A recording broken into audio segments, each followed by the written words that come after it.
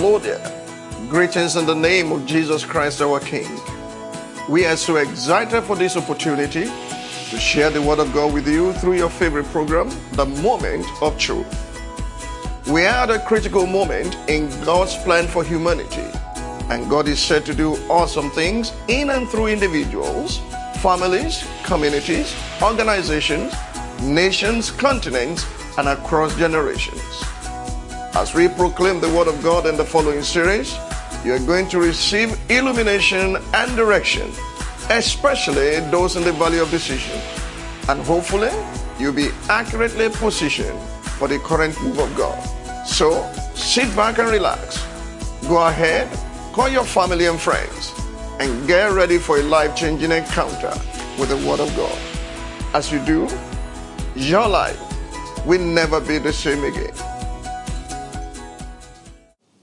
Tonight, I'm speaking on the subject, how to rebuild the ancient ruins. It is the secret I want to share with you, so that you will not be overwhelmed when you see all that the ruins in our nation and everything that corruption has destroyed, either to whether it's our education, our healthcare delivery system, our economy, even family life. Because if you begin to focus on them like Habakkuk, you become so discouraged that even if God wants to do anything and is telling you, you will not hear. How to rebuild ancient ruins. In Genesis chapter 1 verse 1 to 25, I'm not going to read every verse and the things I say, just write them down so that you can take diligent note and pay attention to them and study. In Genesis chapter 1, 1 to 25, God demonstrated how to rebuild ancient ruins by commanding light to shine out of darkness and by bringing order out of chaos. Give me Genesis 1, 1 to 3. Genesis 1, 1 to 3. In the beginning, God created what? The heavens and the earth. The earth was without form and void, and darkness was on the face of the deep. And the Spirit of God was hovering over the face of the waters. The Spirit of God does not move, God does not speak. Then God said, what? Let there be light. And there was light. 2 Corinthians chapter 4, verse number 6. 2 Corinthians chapter 4, verse 6.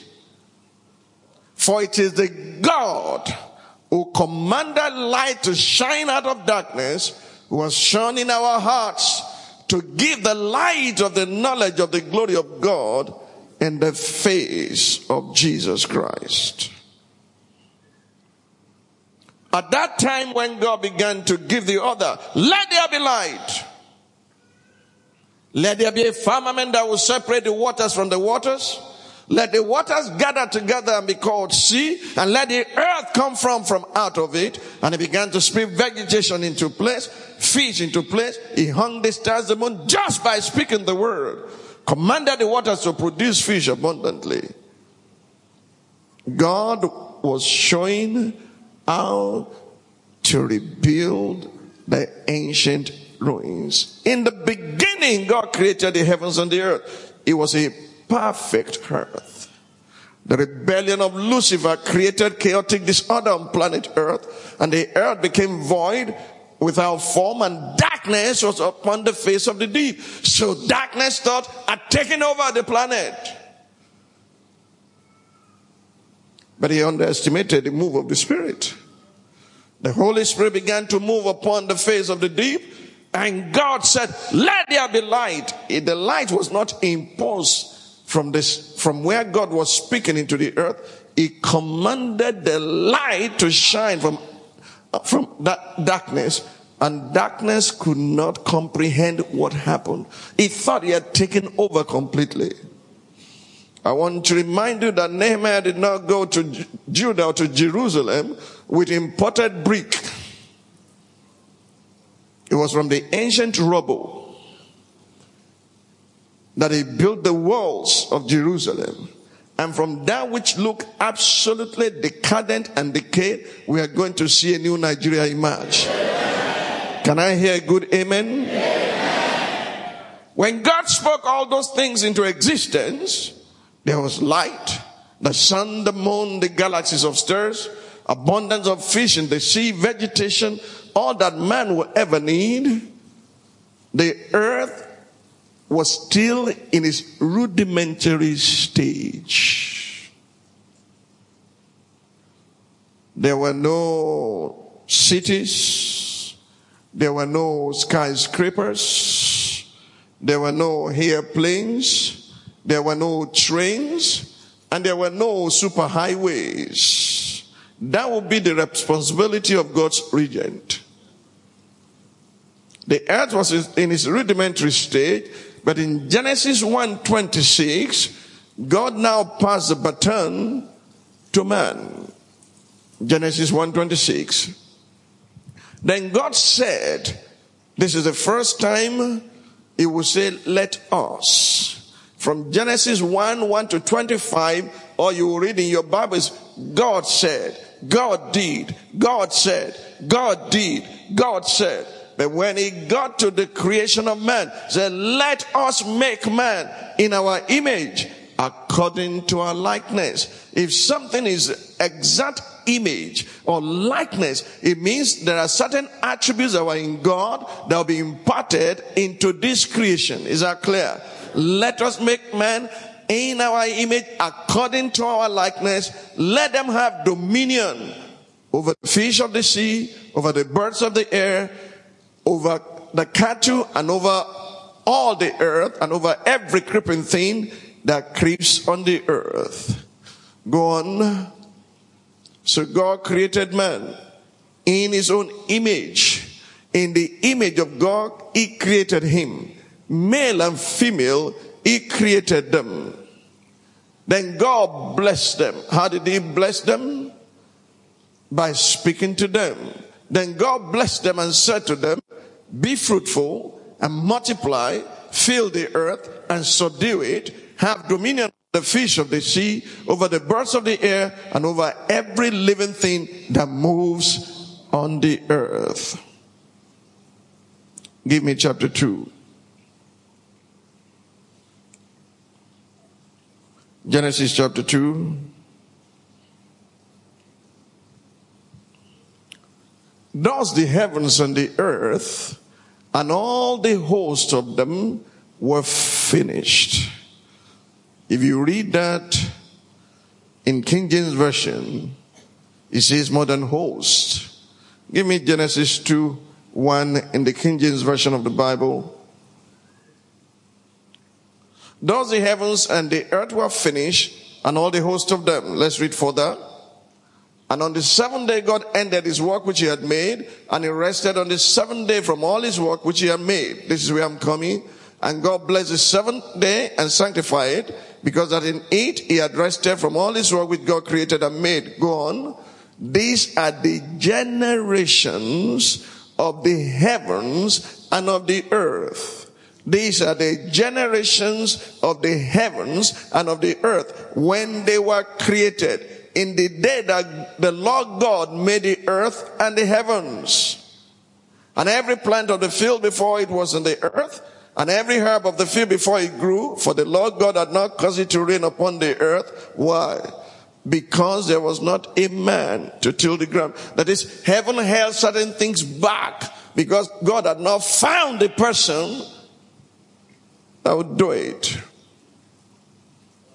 And then the Lord God formed man out of the dust of the earth, and he released the man he had created into the body he formed, and man became a living soul.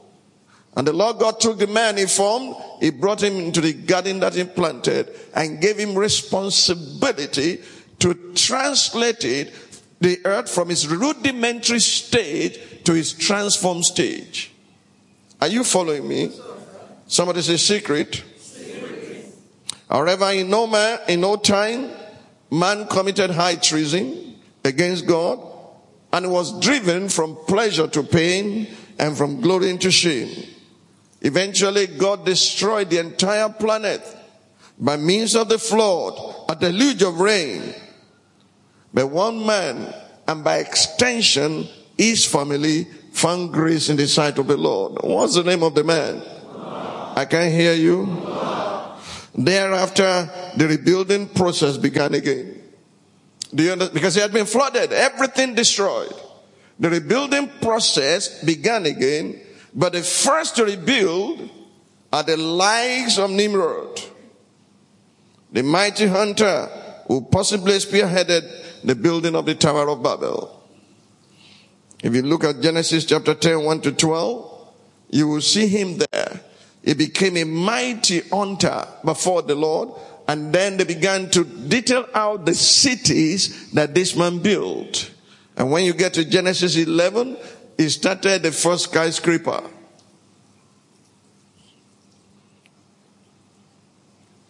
And God confused their language and scattered them all over the earth. In essence, we can say the history of the world has been full of nations rising and nations falling, empires rising and empires failing. Prophet Jeremiah captured the building and the rebuilding of ancient ruins. He was not there. It was Moses that got the revelation in Genesis 1 and all the creation process that took place.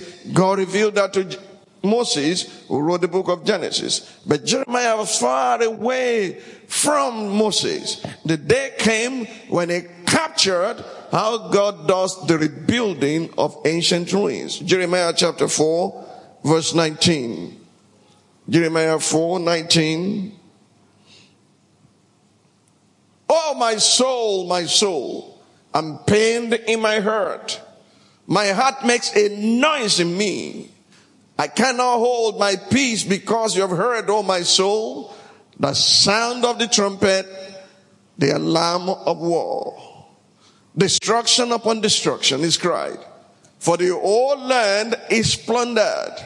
Suddenly my tents are plundered and my curtains in a moment. How long will I see the standard and hear the sound of the prophet, of the trumpet? For my people are foolish. They have not known me. They are silly children, and they have no understanding. They are wise to do evil, but to do good they have no knowledge. I beheld the earth, and indeed it was without form and void, and the heavens, they had no light. I beheld the mountains, and indeed they trembled, and all the hills moved back and forth. I beheld, and indeed there was no man, and all the birds of the heavens had fled. So this is not what happened in Genesis, because there were no birds in Genesis until God called them forth. Let's read further. I beheld, and indeed the fruitful land was a wilderness, and all its cities were broken down at the presence of the Lord by his fierce anger.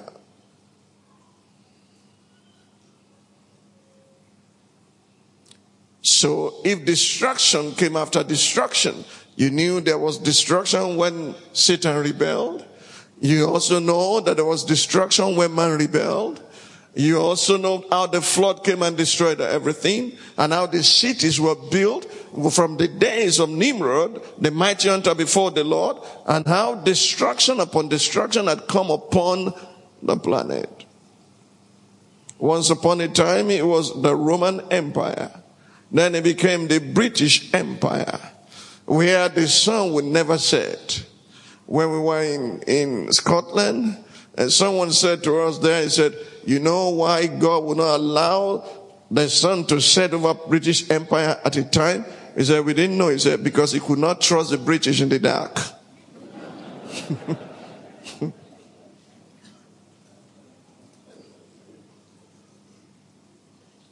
Our nation will not be the first to go through decay and decadence. And if all you do when we gather like this is to lament and not receive revelation how to fix it, then we have wasted our time. When I get to the nitty-gritty tonight, you will know that every fasting and praying period that does not result or produce the rebuilding of ancient ruins is hunger strike. God's pattern for rebuilding ancient ruins. Are you ready? True and genuine nation builders can only succeed in their assignment by following God's example. How did Solomon build a temple? Somebody gave him the pattern. Who gave him the pattern? David, his father. How are we going to rebuild nation after nation? By following God's pattern. How did God rebuild from ancient ruins? In Genesis 1:1-3 beginning, he spoke the word. Now come with me to Genesis, Isaiah 51. Let's follow God's pattern and see how God does it, so that we do not need to reinvent the wheel. We just follow God. Are you following me? Let me give you a practical example. You remember a man called Jairus, the ruler of the synagogue. What happened to him? In Mark chapter 5, his daughter was sick unto death. He was a ruler of the synagogue, but he was a ruler without power. And he knew who had the power. So he humbled himself and went to Jesus and said, Master, come with me so that my daughter will not die. As the master followed him, another woman who needed an urgent miracle pulled the hem of his garment. Jesus stood still and said, somebody touched me. Peter and the rest of them said, how can you say somebody touched you when people are thronging you? And I think he said to them, this touch is different. Why is it different? Everybody is asking God to touch them, but this woman is touching God. It's different.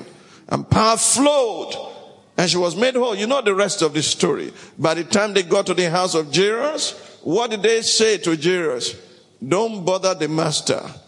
She's dead. Let's arrange for funeral. And what did the master say? Don't listen to them. Only believe. And she followed him, right? And they entered the place. What did Jesus do? They hired mourners. He pushed them out and then turned to the corpse of that girl and said what? Talita Kumi.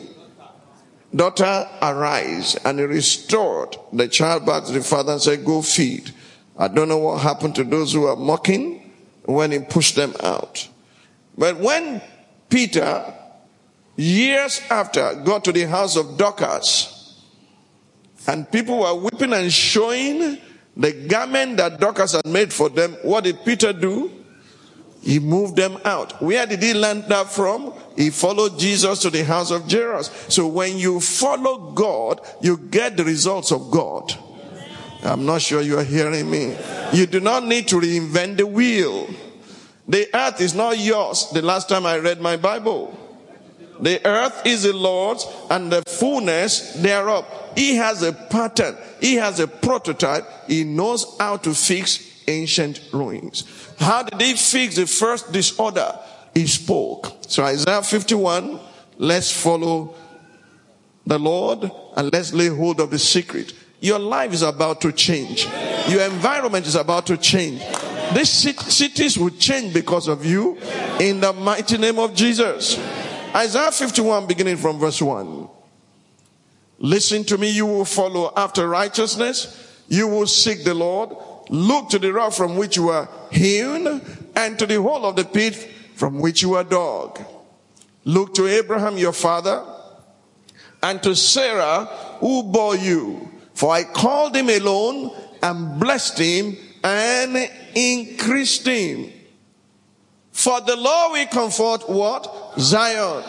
He will comfort all her waste places. He will make her wilderness like Eden. So Eden existed before, not so?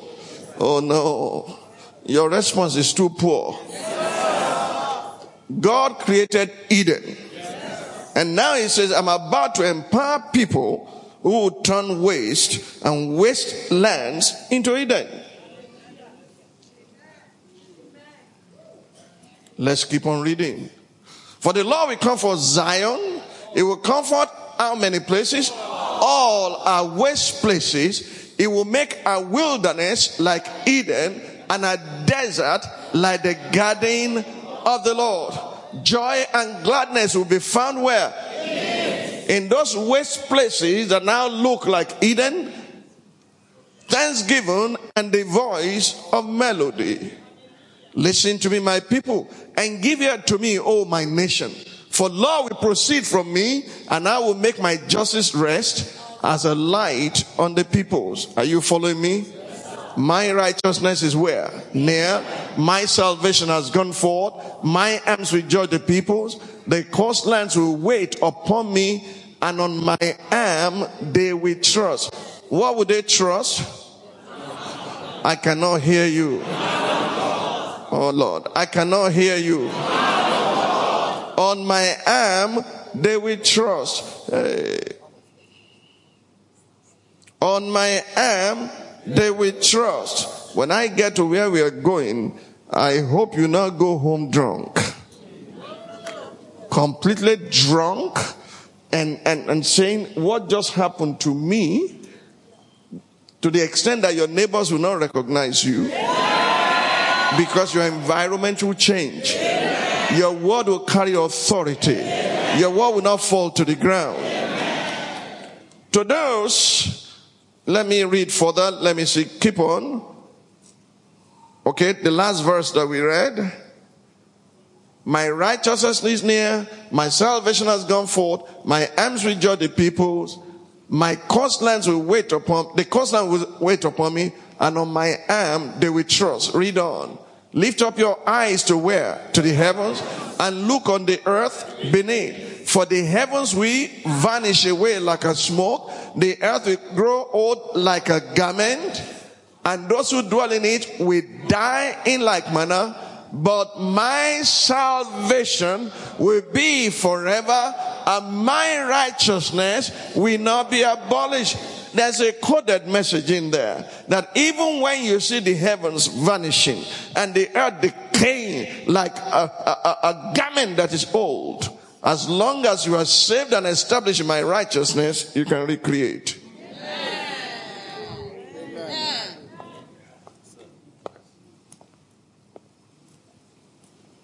That's too heavy for you. Can I reread that verse and show you how to do it? Let's read it again. Lift up your eyes to where? And look on the earth where? Beneath. For the heavens will vanish away like smoke. The earth will grow old like a garment. And those who dwell in it will die in like manner. But my salvation will be forever, and my righteousness will not be abolished. Ladies and gentlemen, brothers and sisters, what is it that exalts a nation? I can't hear you. Righteousness exalts a nation. So it's only the saved and the righteous that God will give and commit the word of rebuilding or to rebuild. It is only those He will commit it to them when everything is scattering, everything is being ruined, everything is lying waste. He will raise a people saved, redeemed, righteous, and He will put His word in His mouth and say, you see that which has vanished? Recreate. You see that which is decaying? Recreate. What do you mean, God? Isaiah 51 verses 15 and 16. Isaiah 51 verses 15 and 16. But I am the Lord your God who divided the sea, whose waves roared. The Lord of hosts is His name. And I've put what? I can't hear you. Where? I have put my words in your mouth. I have covered you with the shadow of my hand, that I may plant the heavens, lay the foundations of the earth, and say to Zion, you are my people. I want to lay I want to purge the heavens. I want to lay the foundations of the earth. I will do it, but I'm putting the words in your mouth that when you speak it, I carry it out. Are you following me? I'm teaching you divine secrets. The reason you cannot get me to talk negative about Nigeria is what you are seeing. Do you understand me? I can't join you in this nation. No. Nigeria will flourish again. Nigeria will flourish again. Nigeria will flourish again. Nigeria will flourish again. God will heal our land, restore us again. Nigeria will flourish again. God will heal our land, restore us again. Nigeria will flourish again. Hear me loud and clear. Any fast that does not culminate in the rebuilding process of people and nation is hunger strike.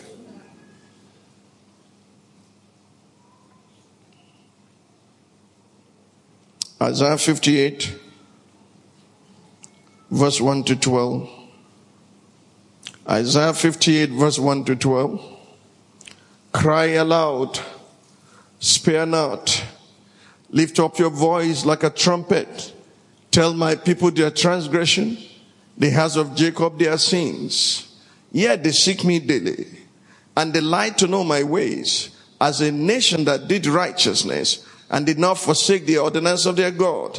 They ask of me the ordinances of justice. They take delight in approaching God. Why have we fasted, they say, and you have not seen? Why have we afflicted our souls, and you take no notice? In fact, in the day of your fast, you find pleasure and exploit all your laborers. So your fasting is not rebuilding you. You are not a changed person. You are just religious faster. You are just fasting. There's no change in your life. Let's read further. Indeed, you fast for strife and debate, and to strike with the fist of wickedness. You will not fast as you do this day, to make your voice heard on high. Is it a fast that I've chosen? A day for a man to afflict his soul? Is it to bow down his head like a bulrush, and to spread out sackcloth and ashes? Would you call this a fast and an acceptable day to the Lord? Is this not the fast that I've chosen? To loose the bond of wickedness, to undo the heavy burdens, to let the oppressed go free, and that you break every yoke. Is it not to share your bread with hungry, and that you bring to your house the poor who are cast out? When you see the naked, that you cover him, and not hide yourself from your own flesh. Then your light shall break forth like the morning. Are you commanding any light to shine? Your light shall break forth like the morning. Your healing shall spring forth speedily. Your righteousness shall go before you. The glory of the Lord shall be your rear guard. What's going to happen in that situation? Then you shall call, and the Lord will answer. You shall cry, and he will say, here I am. If you take away the yoke from your midst, the pointing of the finger and speaking wickedness, if you extend your soul to the hungry and satisfy the afflicted soul, then your light shall dawn in the darkness, and your darkness shall be as the noonday. The Lord will guide you continually, satisfy your soul in drought, strengthen your bones. You shall be like a watered garden, and like a spring of water whose waters do not fail. When you are rebuilt that way, when you fast, you take the accepted or acceptable fast to God, His chosen fast. When it affects your character, how you relate with those who lack, how you relate with the poor, how you relate with justice, how you relate with society, is a day. I've gotten prototypes. I've gotten those I will use. I will go before you. I'll be your rear guard. You call and answer. I will say, here I am, waiting for the word that will come out of your mouth so that I can go into action. And verse number 12. Those from among you. Hello. Those who have gone through this process have been going through in 6 days, you do not know that God is getting you ready to position you accurately. Those who are damaging are about to be swept off so that those who can rebuild can come. He's going to take away the old in order to establish the new.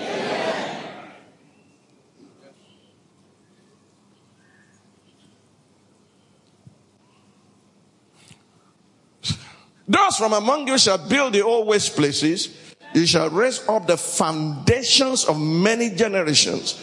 And you shall be called the repairer of the breach, the restorer of streets to dwell in. Oh, I really don't get this. If you fast and it does not result into rebuilding people and rebuilding cities and nations, it's hunger strike. If your life does not improve, the way you operate, the way you talk, the way you carry, if there is no change, you have just gone through 6 days of hunger strike. You have wasted your time. It's an exercise in futility. It must produce change in you that is clearly evident to all. It must produce progress in you that is clearly evident to all. And God will now be positioning you so that you speak and He carries it out. Isaiah 59. Is that the word which I put in your mouth? Go to that place in Isaiah 59, I think is the last 2 verses or so before Isaiah 61. Is that the Lord will come from Zion? As for me, says the Lord, this is my covenant with them. What is that covenant? My spirit who is upon you, my words which I have put in your mouth shall not depart from your mouth, nor from the mouth of your descendants, nor from the mouth of your descendants' descendants, says the Lord, from this time and forevermore. Now guess what? What covered the earth in Genesis 1? What covered the earth? It was darkness. What did God speak forth? Light. So in the midst of darkness, He's raising a people. His spirit is upon them and He's putting His word in their mouth. And He said, if that word does not depart from your mouth, look at useless things you say with your mouth. If that word does not depart from your mouth, ask my children, there's nothing that you do, no matter how terrible, that I will begin to beat and batter you, but you tell me a lie. Let a lie proceed out of your mouth, then I'm ready to jump on you and tear you in pieces. Because I know a foul spirit is about to set in motion a process of decay.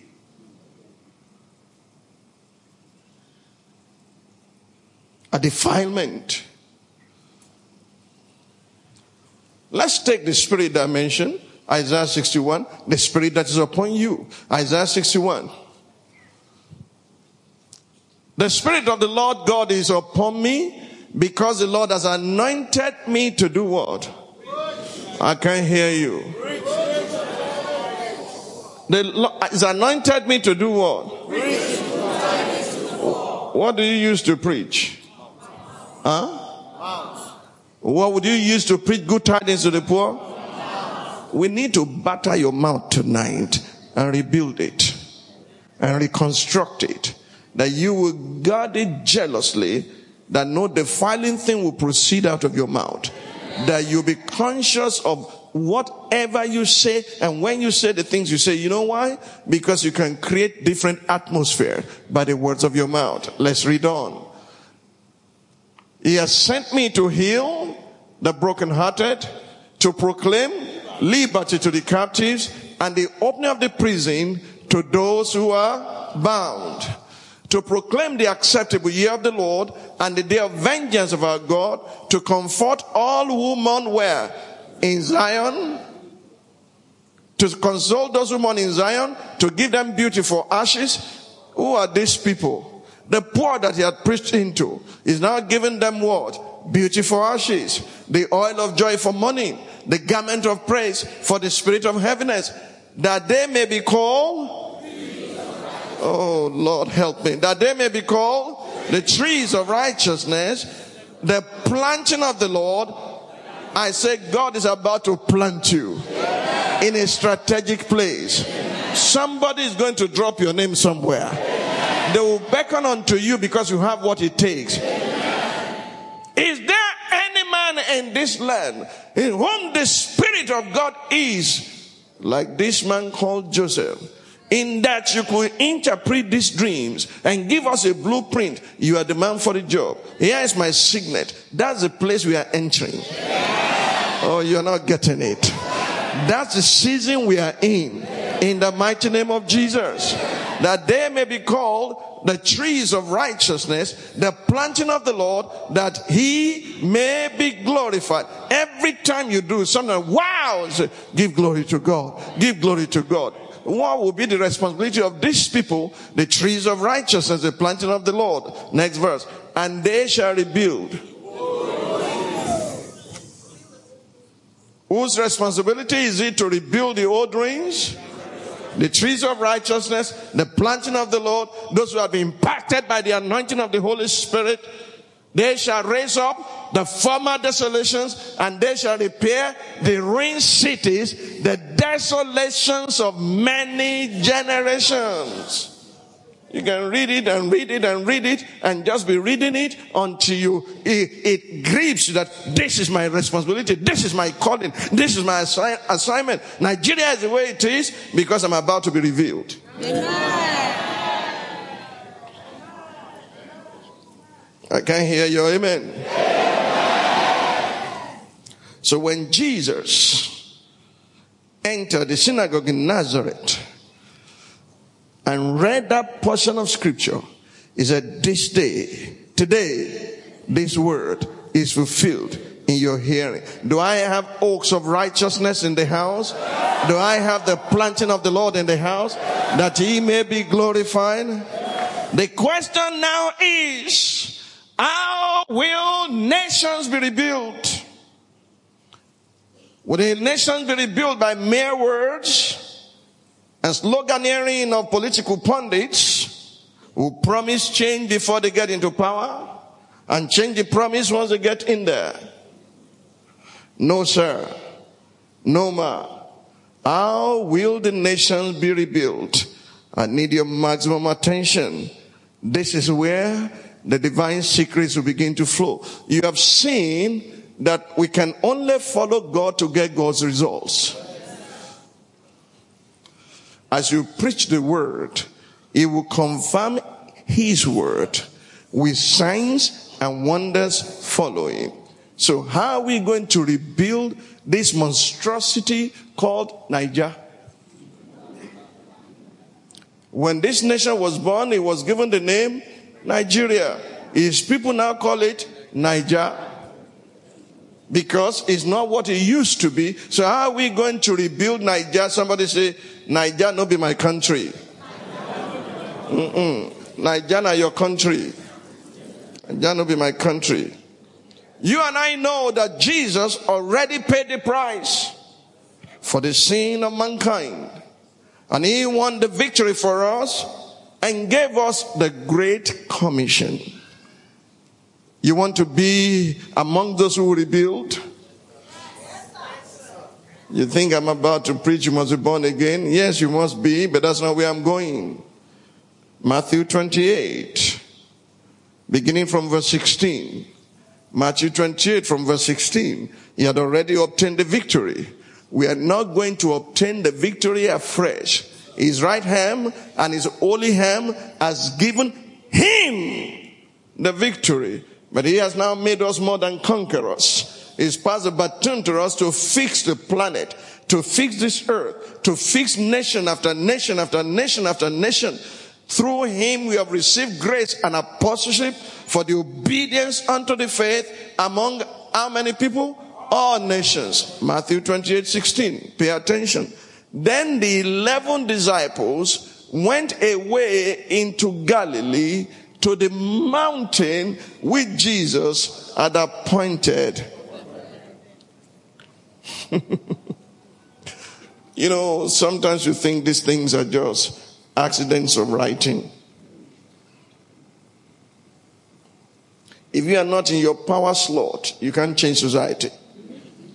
Do you know your appointed mountain? Because it's upon that mountain that you can leverage all the grace and the giftings of God to bring change to society. Let's read further. Then the 11, when they saw him, they worshipped him, but some doubted. And Jesus came and spoke to them saying, what? Oh, somebody open your mouth. All authority has been given me where? All authority where? All authority where? Has been what? Given to me. Go on.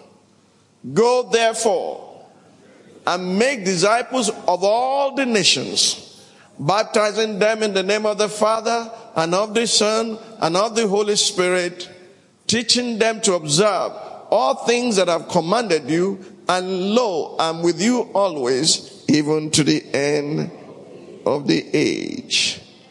Critical issues. Number one, they were all at the appointed mountain, appointed for them. Do you know your appointed mountain? Number two, all authority has been given to him in heaven and on earth. So he's saying, go therefore to your appointed mountain and leverage on that to make disciples of all the nations. You're not getting me. You have to be on your mountain to make a difference. Do you know your mountain?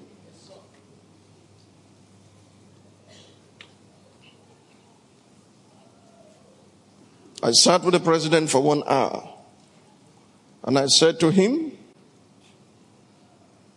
opposition parties had made tempting offers to me, but I'm not tempted. A different party, I can tell you the name, had even given me their ticket to be their presidential candidate. And I said to them, that's fine, provided you allow my wife to be the running mate. So that we turn into a family business. I'm not kidding. I don't joke. You think it's a joke. I said, that is there. But I said, I will not run against you. I'll do everything within my power to support you. But guess what? You're not doing a good job.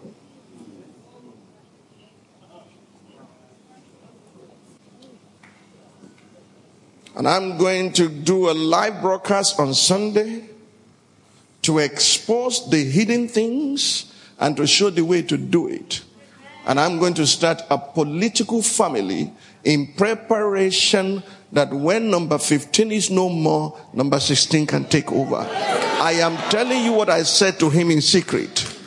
I said, we then have to agree whether we want to work together or I work separately, but that I will not fix this nation, forget it. This is my destiny. To this end was I born, for this purpose came I into the world. I do not attack my friends. I won't come here and tell you what I did not say. And he said to me, there's something about our destinies. As I can tell you when they met first and kissed each other. So, Mr. President, it was 1984. My appointment had just been terminated. It was 2 months to my wedding. This is the first time I would tell him this story. I had 300 naira left in my savings account and I was paid 1,420. But I didn't know where to go. I didn't learn carpentry. I jumped out of the class of carpentry. I couldn't practice law because I'd been fired. And I couldn't start my own because there was private practice decree. And I said, but the Holy Spirit said to me, start your chambers on October 1. I thought the Holy Spirit missed the point because I'll be going to jail. I was not 5 years old at the bar. On October 1, Mr. President, you came on national television and said, fellow countrymen and women, private practice decree abolished. He said, only God, I'm telling you, only God could have done that. And he said, he has been doing it, but you know, I campaigned with you. I felt you were mighty. I was a little fly on the back of an elephant. And when an elephant was walking over the bridge shook. And the fly said, we shook. He said, no, you earned my inviting you to join me. I will not tell you the rest. But this country will be fixed very shortly. And open your ears tomorrow, because you will hear word. You will run with it everywhere. I'm starting a political family, not a political party. Are you going to be part of that family?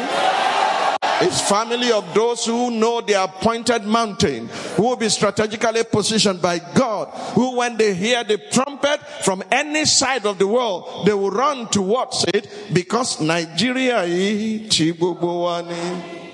Koma gbọ́dọ̀ bàjẹ́, torí kò síbò mìíràn tí a lè lọ. Àjò lè dàbí ilé, ẹ jẹ́ ká sowọ́pọ̀ ká fìmọ̀ ṣọ̀kan gbé. Whenever God brings you to your appointed mountain, He gives you authority to speak to it. Oh, you're not getting me. I have a few more minutes before we go into communion.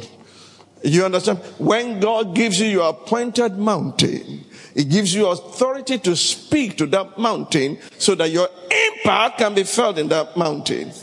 You don't know how many people are waiting for what will He say tomorrow. PDP is waiting. APC is waiting. Someone said to me, he said, "Are you not afraid?" I said, "Fear not. I am with you." Oh gosh. Okay, let me leave all that. When God gives you an appointed mountain, He also put His word into your mouth to affect and to impact that mountain, and it becomes the place where you leverage your calling to bring about change in society. Ezekiel 36. Somebody say appointed mountain. Ezekiel 36. And you, son of man, prophesy to the mountains of Israel. What do you say to the mountains of Israel? What do you do to the mountains of Israel? What do you do to central bank and the economy of the nation? Prophesy. What do you do to the education mountain? Prophesy. What do you do to the mountain of religion? Prophesy. What do you do to the mountain of media? Prophesy. What do you do to the mountain of government and politics? Prophesy.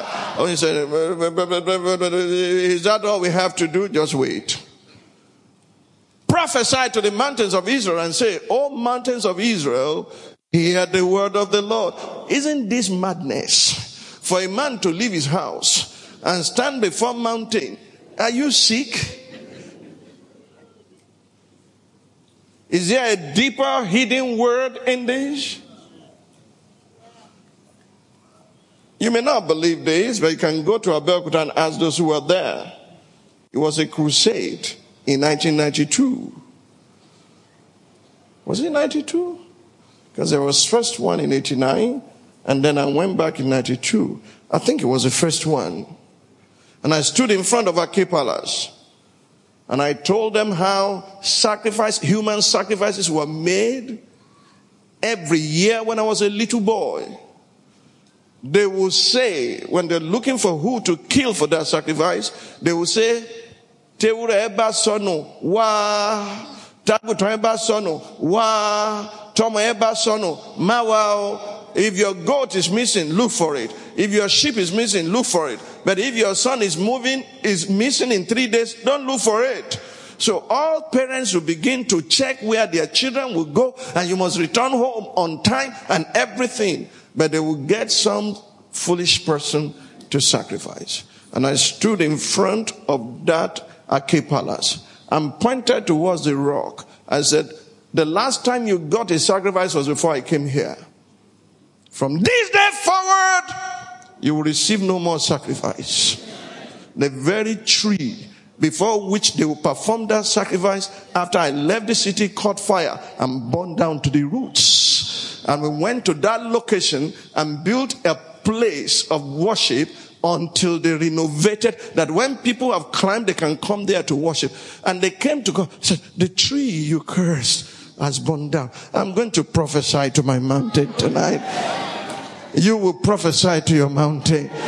Look, there are those who just went and there are those who are sent. I'm not trying to pave my way into anything I know the path God has mapped out for me to walk in to fix this nation. Thus says the Lord God, because the enemy has said of you, aha, the ancient heights have become our possession. We are holding the mountains down. Therefore prophesy and say, thus says the Lord God, because they made you desolate and swallowed you up on every side, so that you became the possession of the rest of the nations, and you are taken up by the lips of talkers and slandered by the people. Therefore, O mountains of Israel, hear the word of the Lord God. Thus says the Lord God to the mountains, the hills, the rivers, the valleys, the desolate wastes, and the cities that have been forsaken. Oh man, wait a minute. Which one are we prophesying to? Go back to that verse again. Verse 3. Therefore, O mountains of Israel, hear the word of the Lord God. Thus says the Lord God to the and whatever happens at the mountain will affect the hill, will affect the rivers, will affect the valleys, will affect the desolate ways, and will affect the cities that have been forsaken, which became plunder and mockery to the rest of the nations all around. If you can get the strategic mountains and reshape them, it will affect every strata of society completely. Let's read further. Therefore, thus says the Lord God, surely I have spoken in my burning jealousy against the rest of the nations and against all Edom, who gave my land to themselves as a possession, with wholehearted joy and spiteful minds, in order to plunder its open country. Therefore prophesy concerning the land of Israel, and say to the mountains, the hills, the rivers, and the valleys, thus says the Lord God, behold, I have spoken in my jealousy and my fury. Is he repeating himself like a broken record? Because you have borne the shame of the nations. Therefore, thus says the Lord God, I have raised my hand in an oath, that surely the nations that are around you shall bear their own shame. But you, O mountains of Israel, you shall shoot forth your branches and yield your fruit to my people Israel. For the owners of the mountain are about to come. I said the owners of the mountain are about to show up. Do you know your mountain? Stand to your feet and prophesy to your mountains tonight. I've not finished. I want you to begin to prophesy. I know my mountain. I prophesy to the mountain of government in this nation. I prophesy to the mountain of politics in this nation. The hour has come that we are taking you over for the benefit of mankind, for the benefit of every Nigerian, so that no family will go to bed hungry in this nation. You are going to shoot forth in the name of Jesus. And once we capture this mountain, it's going to affect the hills, it's going to affect the rivers, it's going to affect the valleys. You are going to shoot forth, because the owner of the mountains are about to come. Thank you, Father. Thank you, Lord. In Jesus' mighty name. Please be seated. Please note that whenever you speak from your power slot, the whole earth responds to the word of power committed to your heart and your mouth. Many times in the past, every message is preceded by, I thank you, Father, for the word of power you have committed to my heart and my mouth for my generation. For you, it was just a routine prayer. For me, I was communicating in the Spirit. Because when you are in your power slot, the word you speak does not fall to the ground. The word you speak will pierce the darkness and the atmosphere and bring about change.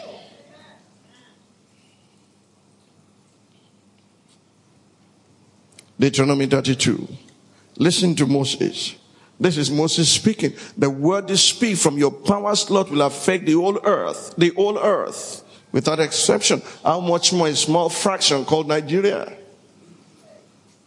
Deuteronomy 32 verse 1 to 4.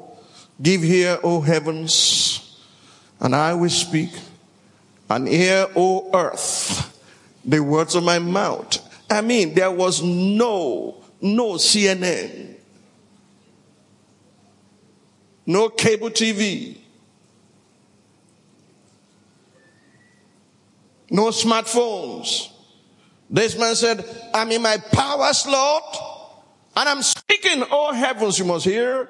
O earth, you must respond. That was where Joshua got it from. He was fighting the battle of the Lord, and he needed extension of time and light. Sun, stand still. Moon, stand in the valley till I finish this battle. Do you understand this?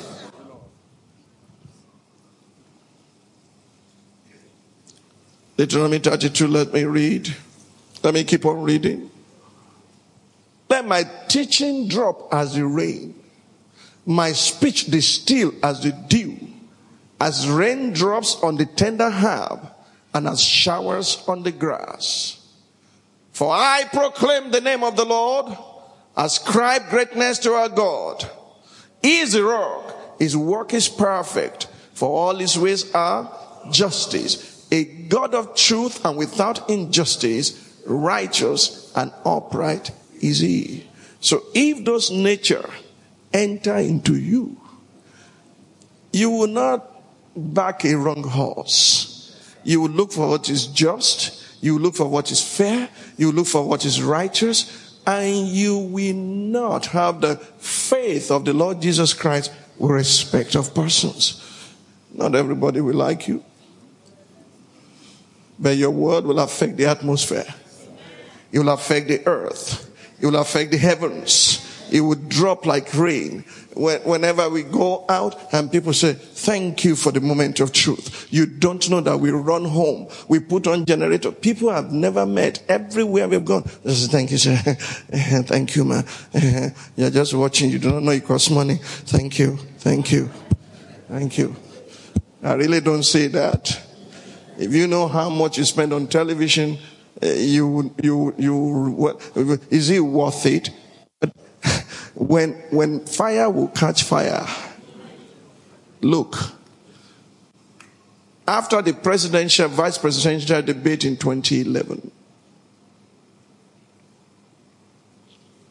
Nasir Rufai got a phone call the following day. It was Chief Dende Fernandez that called him and said, that guy that spoke yesterday, is that the man preaching moment of truth? He said, yes.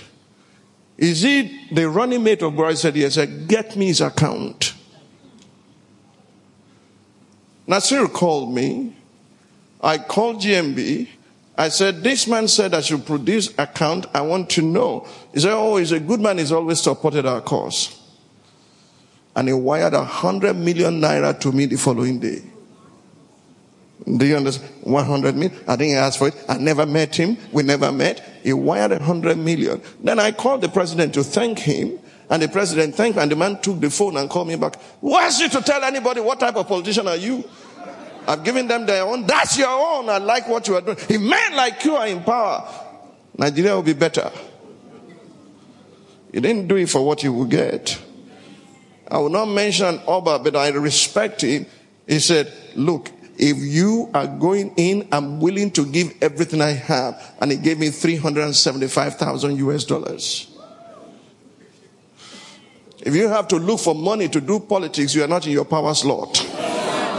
If you have to go and sell everything and become broke and after, you are not in your power slot. When you get to your power slot, resources will flow east, west, north. They will be calling you to drop it because they know the true change is here.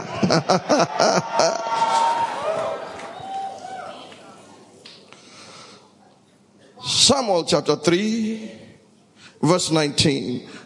The word you speak from your power slot will affect everywhere. Samuel 3 verse 19.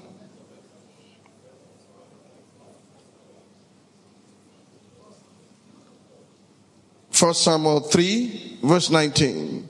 So Samuel grew. The Lord will increase your stature. And the Lord was with him, and let none of his words fall to the ground. Your word will not fall to the ground. And all Israel from Dan to Beersheba knew that Samuel had been established as a prophet of the Lord. Watch this. Then the Lord appeared again in Shiloh. For the Lord revealed himself to Samuel in Shiloh. How? By the word of the Lord. The highest manifestation of God is that of his word. And the word of Samuel came to his family. The word of Samuel came to all Israel. Do I have all the time to show you this? Jeremiah 22:29. Jeremiah 22:29. Listen. Ready? Read. O earth, earth, earth, hear the word of the Lord. That looks like my mother in the dead of the night. She will read a book on the 20th of October. She came 3 a.m. to me in 1971, woke me up in the morning. Babagba, mama. Babagba, mama. Babagba, iya baba. Etime leloni, meji, kilo finche, mo fin gbono. Why did she have to repeat 3 times? Oh earth! Oh earth! Oh earth! Hear the word of the Lord. If the word of the Lord is heard by the earth, Nigeria is a small fraction. Do you understand me? I say Nigeria will hear the word of the Lord. Nigeria will respond to the word of the Lord. In the mighty name of Jesus. Now, what is the challenge that we face? Why are things not working? Jesus obtained the victory for us, but he's not here on earth to enforce it. He has entrusted that to us, his body.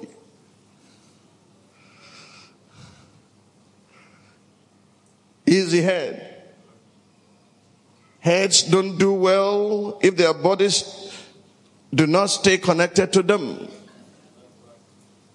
And bodies only succeed when they are connected and obedient to the head. I told you that from the beginning, not so. For us to engage in bringing his kingdom on earth, transforming cities, transforming nations, the head of the church, Jesus himself, must have communion directly with each individual part of the body so that the body can do its part and function properly. Furthermore, this is the problem. Body parts cannot function well without each other. Digestive organs don't have much worth without coordinating their activities with the hands that put the food into the mouth.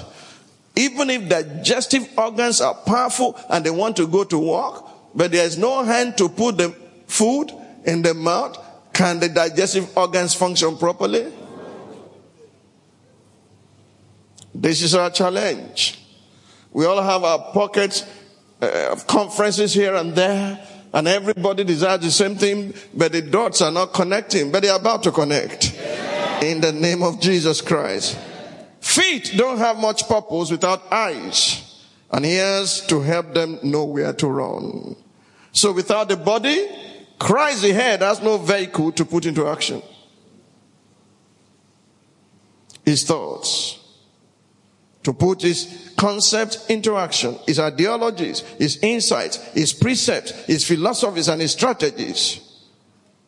He prophetically speaks these things into the atmosphere of the church, looking for those who will listen and put his action into operation. Someone may ask, how? How do we put all these things that will come from heaven when we are in the place of prayer, when we are fasting like this, when we are eager to hear what God has to say, and then it declares his word like he would do tomorrow, like he has done all this week long. We have spent 6 days like prototype of the 6 days of creation. We are about to enter into rest on the 7th day. We will not fast in vain. We will not pray in vain. But when those principles, philosophies, concepts, strategies are revealed from heaven, how do we put them into operation? Isaiah chapter 6. I shared with you Isaiah yesterday, didn't I? In the year that King Uzziah died, I saw the Lord.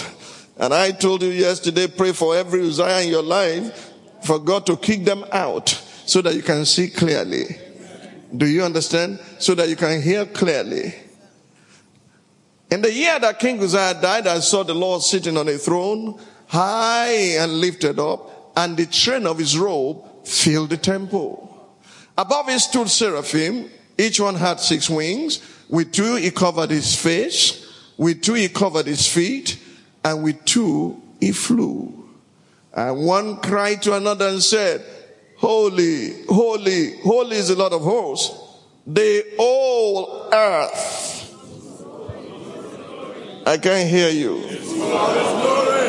What is full of his glory? Do you know God entered into an oath in the presence of Moses? He said, these people are rebels, they disobey me. But as truly as I live, all the earth shall be filled with my glory. From the day he spoke it, it will not return to him void. But there was no man to bring it into manifestation. No man. As truly as I live, all the earth shall be filled with my glory. The word has gone forth, will not return to God. If the whole earth will be filled with his glory, Nigeria is just a drop. And the ocean, just a little drop.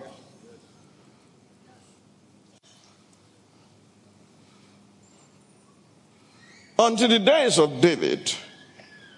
And David said, the prayers of David, Psalm 72, the son of Jesse, are ended. Amen and amen. And he lay hold of the commanding tenor and tone in the voice of God when he said, let there be earth. He borrowed that forceful word and said, let the earth be filled with his glory. The moment one man anchored it, he began. And because no one was implementing it, nation after nation, God had to take Isaiah to the backside of the curtain for him to see what had been done already. The angels testifying, the whole earth is filled with his glory. Okay? Let's read further, Isaiah 6.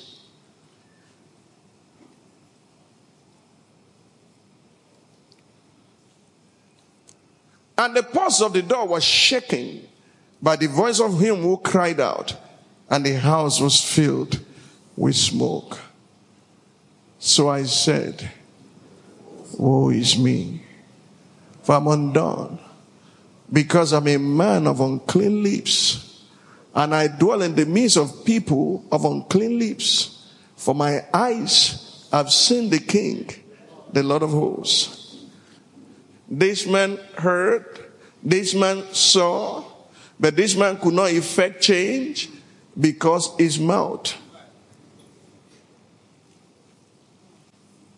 is the fact. I'm a man of unclean lips. Unfortunately, I dwell in the midst of those with unclean lips. But my eyes have seen the Lord of hosts. Immediately he saw his wretchedness. See what follows. Then one of the seraphim flew to me, having in his hand a live coal which he had taken with the tongues from the altar. And he touched my mouth with it and said, behold, this has touched your lips. Your iniquity is taken away and your sin purged. So where is the sin and iniquity coming from?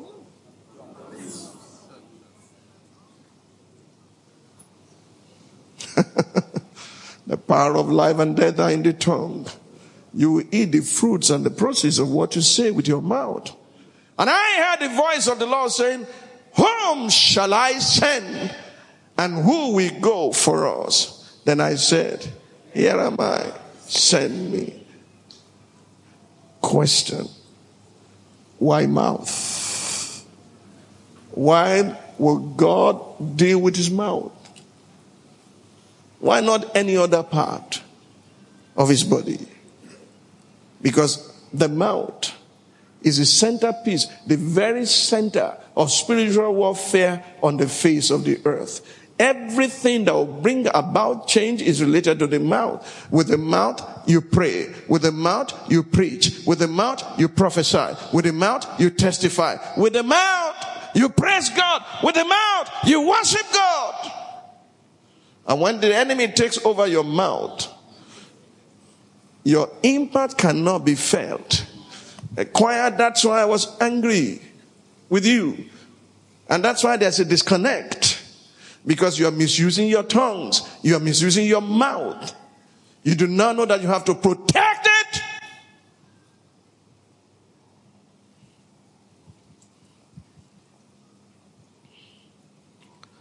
May I show you all the prophets? Time will not permit me. Jeremiah said, I am young, I cannot speak. He said, don't say that anymore. And he touched his lips. So I put my word in your mouth. Go and speak it to them. I'm setting you over kingdoms and nations by the word I put in your mouth. You're going to uproot, you're going to pull down, you're going to throw out, and you are going to build, and you are going to plant by the things I put in your mouth. How about Ezekiel? To Ezekiel, I will cause your tongue to cling to the roof of your mouth until I want you to speak. David said, Lord, put padlock in my mouth. Read your Bible. He said, put something in my mouth. Only to speak when it is necessary. God said to Ezekiel, when I want you to speak, I will open it. You are careless with your mouth. That must stop. I say it must stop. You are very careless with your mouth. It must stop. Can I hear amen? I'll give you one or two scriptures and I close. 2 Chronicles chapter 18. Listen to how powerful this is. The reason we are not afraid to speak before kings and principalities and powers and presidents and governors is because we know what we carry. You were there when I called Ashwaju. I was in my hotel suite in Abuja and I called Ashwaju. And I said, Ashwaju. And when I called, he didn't pick. I called somebody and they gave him the phone. He called me back. I said, Ashwaju, I have a song for you. He said, song, Pastor. I said, yes. I said, shall I sing it?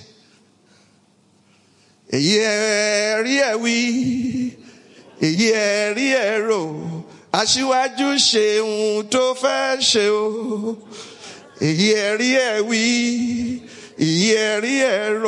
Aṣíwájú ṣe ohun tó fẹ́. He said, Pastor, I avoided you when you called. I know what, I respect you so much. I know you will change me. That's why I avoided you. And now I will see you now. We can talk and I will say my side. I said, okay, we will meet again.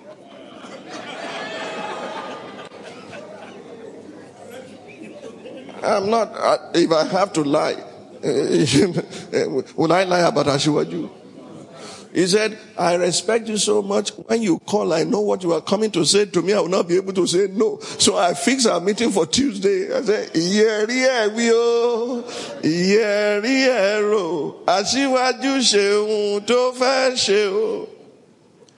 you thought I was supporting it against me? No. I'm always on the side of the Lord. Whether you like what I'm saying or not. I don't want Ashwaju ever to become God to himself. Because that will self-destruct.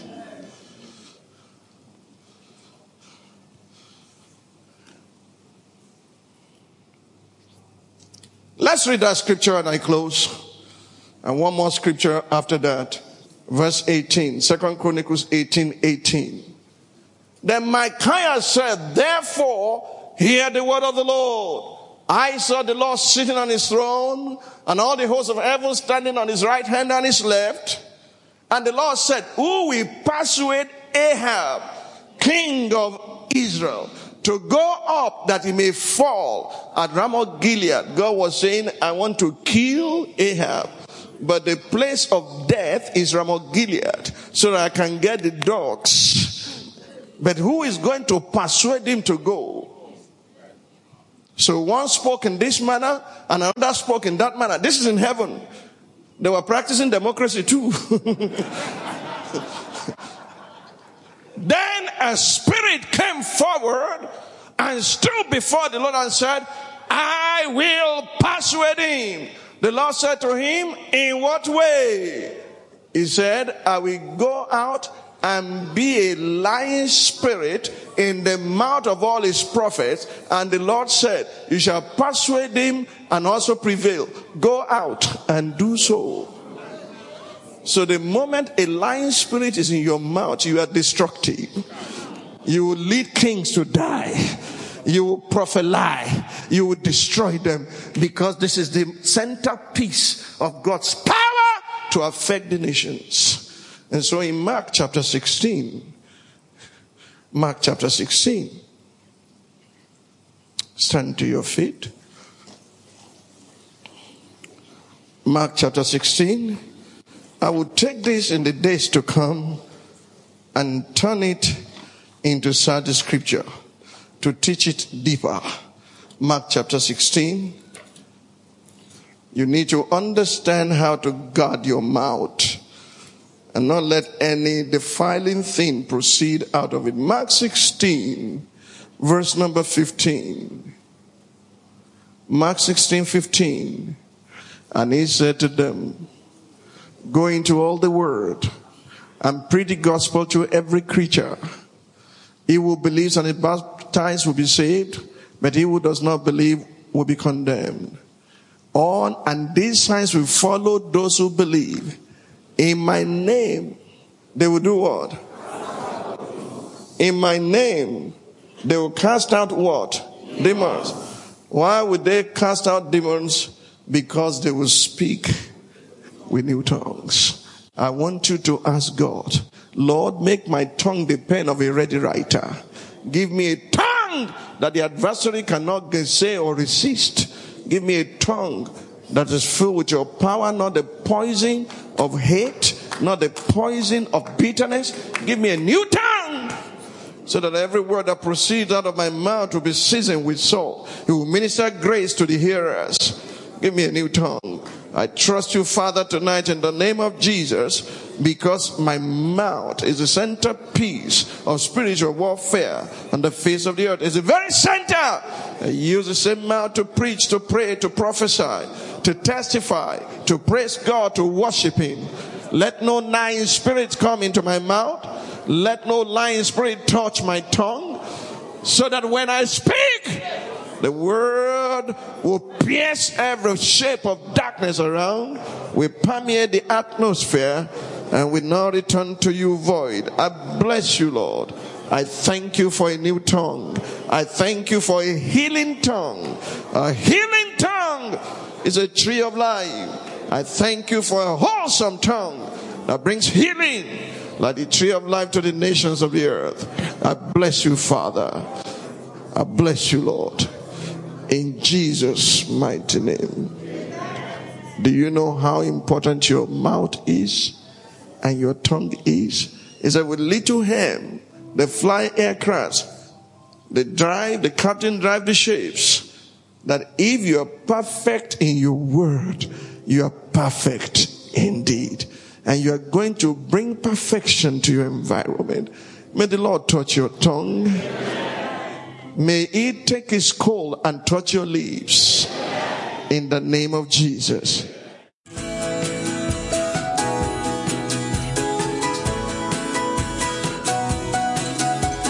Thanks so much for listening. We have to end it here today, but it's been a real joy to come into your homes to unveil the truth of God's word. I pray that the word of God you have received will sink deeply into your hearts and bring forth tangible fruit in Jesus' name. Amen.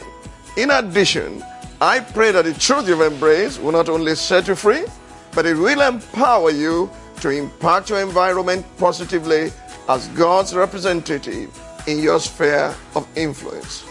Till we meet again on this platform, remain sandwiched between the peace of God and the God of peace. God bless you richly. Bye for now.